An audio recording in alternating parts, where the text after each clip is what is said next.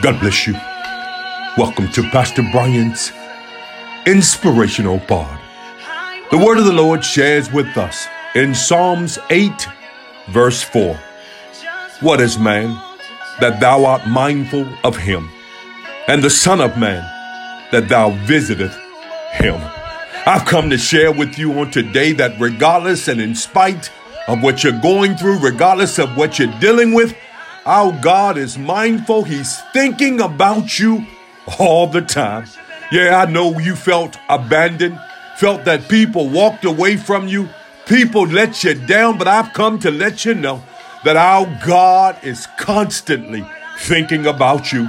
They say that thoughts are free to go anywhere they want to go, but often they're headed in your direction. Did you know that our God is constantly thinking about you? He constantly has you on his mind. Did you feel that?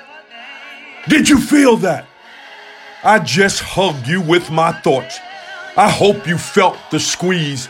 I've come to share with you that our God thinks about us all the time. He's squeezing us with his thoughts.